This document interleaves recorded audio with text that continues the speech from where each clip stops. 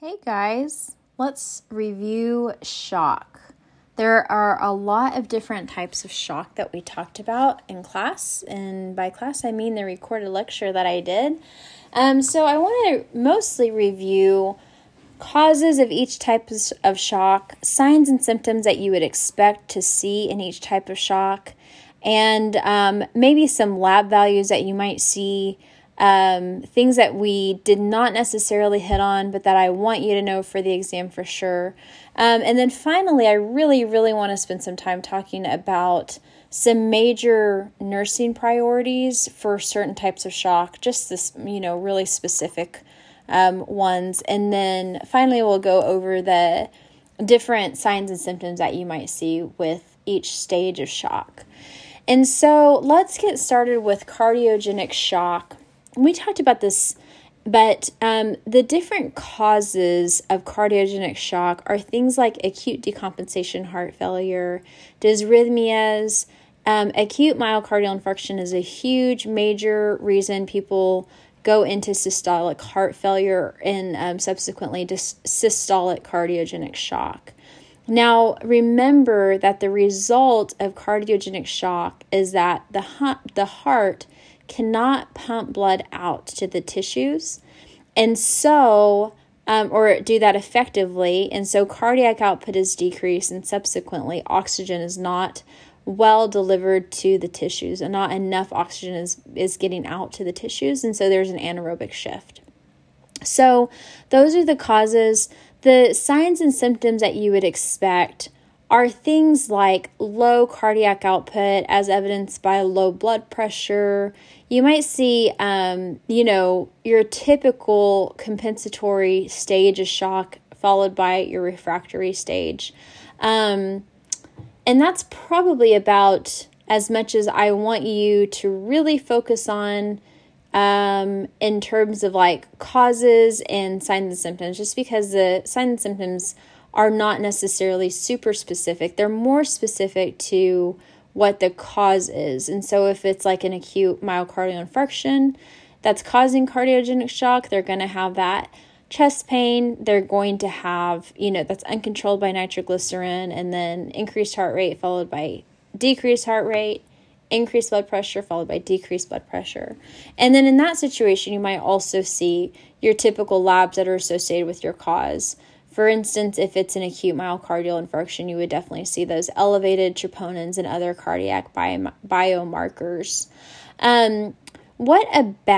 Let's move on to hypovolemic shock. So we said hypovolemic shock could be absolute or relative. Absolute meaning you are losing actual blood from your intravascular space, and relative hypovolemic shock being you're losing fluid from your intravascular space, so much so that in either situation you're not getting adequate perfusion to the tissues.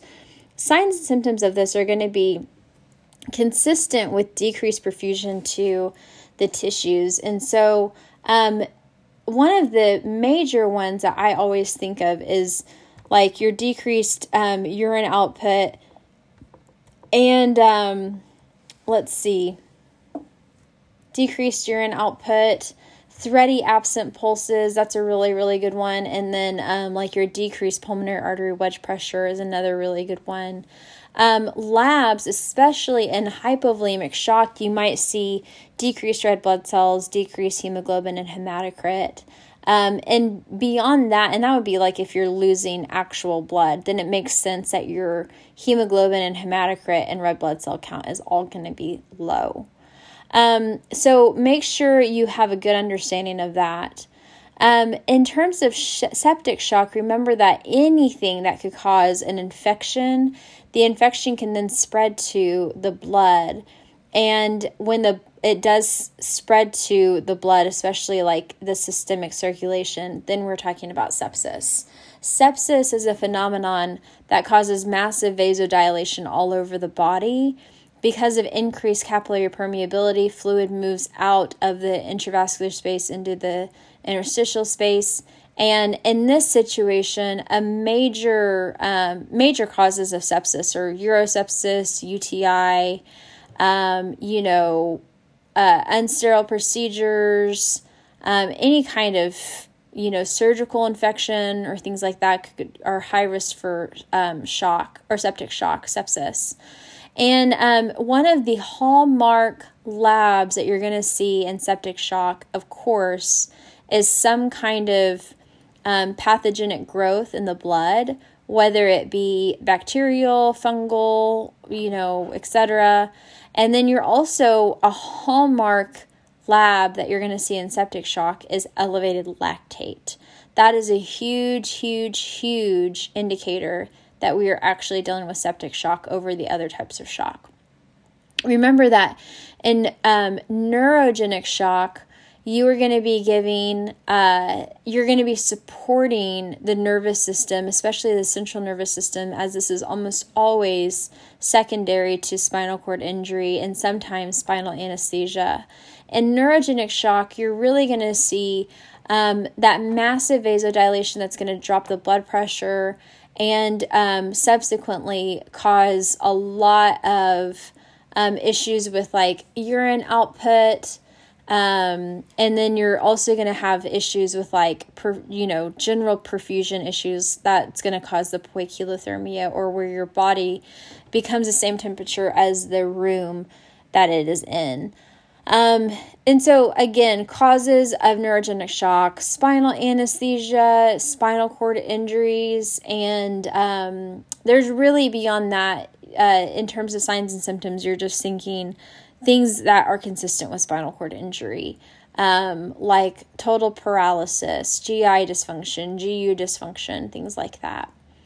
And then an anaphylactic shock, that is where you have that antigen-antibody complex form, and that causes and triggers some increased capillary permeability, most of the time, in your upper airways, where you have stridor forming, you've got an enlarged tongue or swelling or angioedema, of your like eyes, lips, and tongue.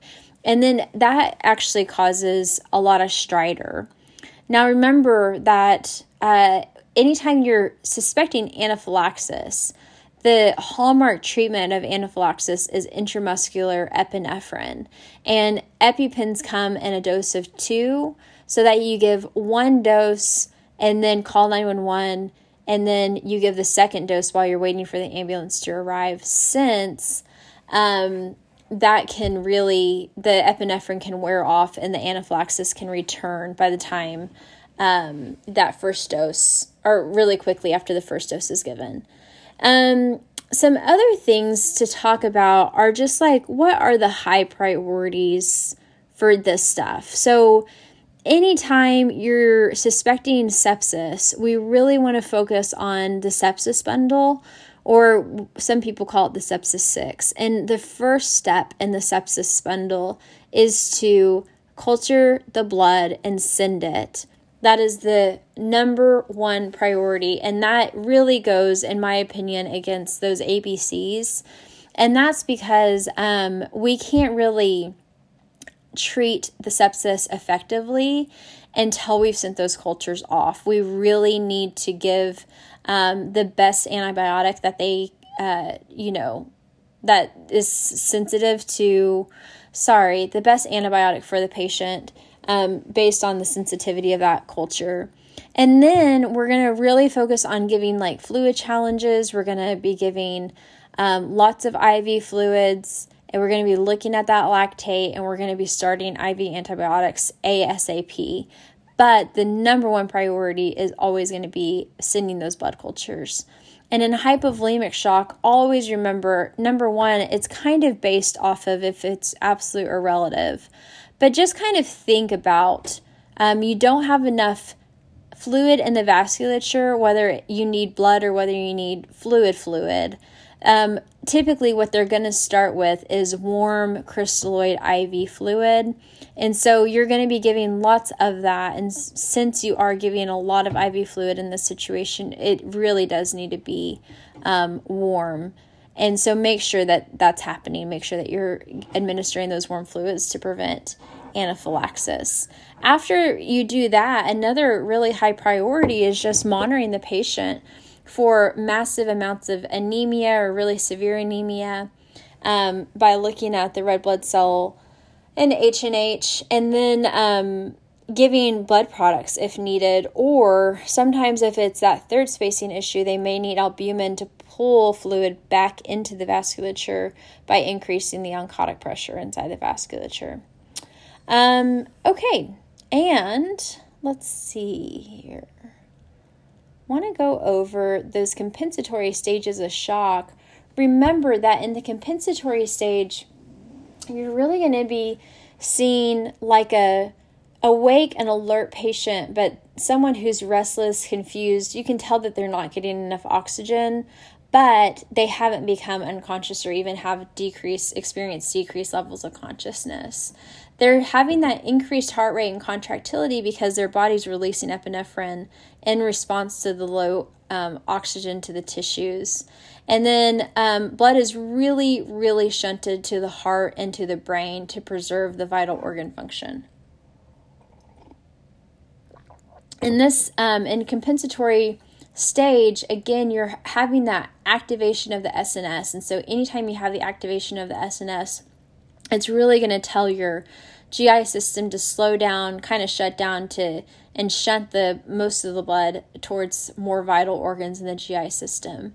You may also have a decrease in blood supply to the kidneys, and that's going to result in less urine. However, your kidneys are still able to function and still getting enough blood flow to preserve the overall function of the kidneys. In this situation, liver is okay. The liver actually needs very little oxygen, and it has only one, or it doesn't have much arterial blood flow. And so the liver is just fine in the compensatory stage. However, once you move into the progressive stage where we have not corrected the cause of the shock, you're actually going to start having the decline of the compensatory mechanisms that results in decreased perfusion to all of the tissues, including the heart, the GI, the GU system, and the hepatic system. This is where you're going to see a lot of tissue ischemia happening. However, remember that in most cases, ischemia is reversible. And so even at this stage, if we reverse the issue, correct the issue, and restore adequate perfusion, then you are going to be able to preserve the GI, the kidneys, and the liver at this point. At this point in the progressive stage, you're really going to start seeing decreased blood flow to the brain. And that is really important because your brain needs a constant, continuous supply of oxygen and glucose in order to not become infarcted and die. And so this is where you're going to see some decrease in level of consciousness. And again, finally, you're going to start losing that ability for epinephrine to continue to be released and to be taken up and effective. And so this is where you're going to see your heart start decreasing the respiratory rate, and you're going to see your blood pressure start decreasing as well. And then finally, in the refractory phase, the patient becomes unresponsive. Their brain is not getting enough oxygen. It's not getting enough glucose. The heart becomes dysfunctional because it is not getting adequate perfusion. You go into respiratory failure, which is progressed from just ARDS and because of increased capillary permeability. The ischemia has not become reversed, and so you're going to start getting an ischemic gut. Your genitourinary system, the kidneys have not gotten enough perfusion for a while and are going to start becoming dysfunctional. And so you'll see anuria, not because of the poor perfusion at this point, but because you actually have some loss of function of the kidneys. And then you're also going to experience some liver failure, and that will get progressively worse over a few days until it becomes more and more obvious.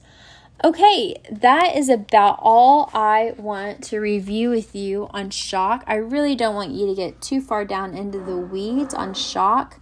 Know the, stages of shock. I would certainly review table 66.9 on page 1580 of Lewis. And besides that, I would really focus on knowing signs and symptoms, causes, of each type of shock, signs and symptoms of each type of shock, lab values that you might see, and then really focus a lot of attention on priority nursing interventions for different types of shock. And remember that not every type of shock is going to have an obvious high priority nursing intervention, especially if we're just supporting life and monitoring them in a critical care environment. Please let me know if you have any questions, and thanks so much for listening to these podcasts. Have a great day.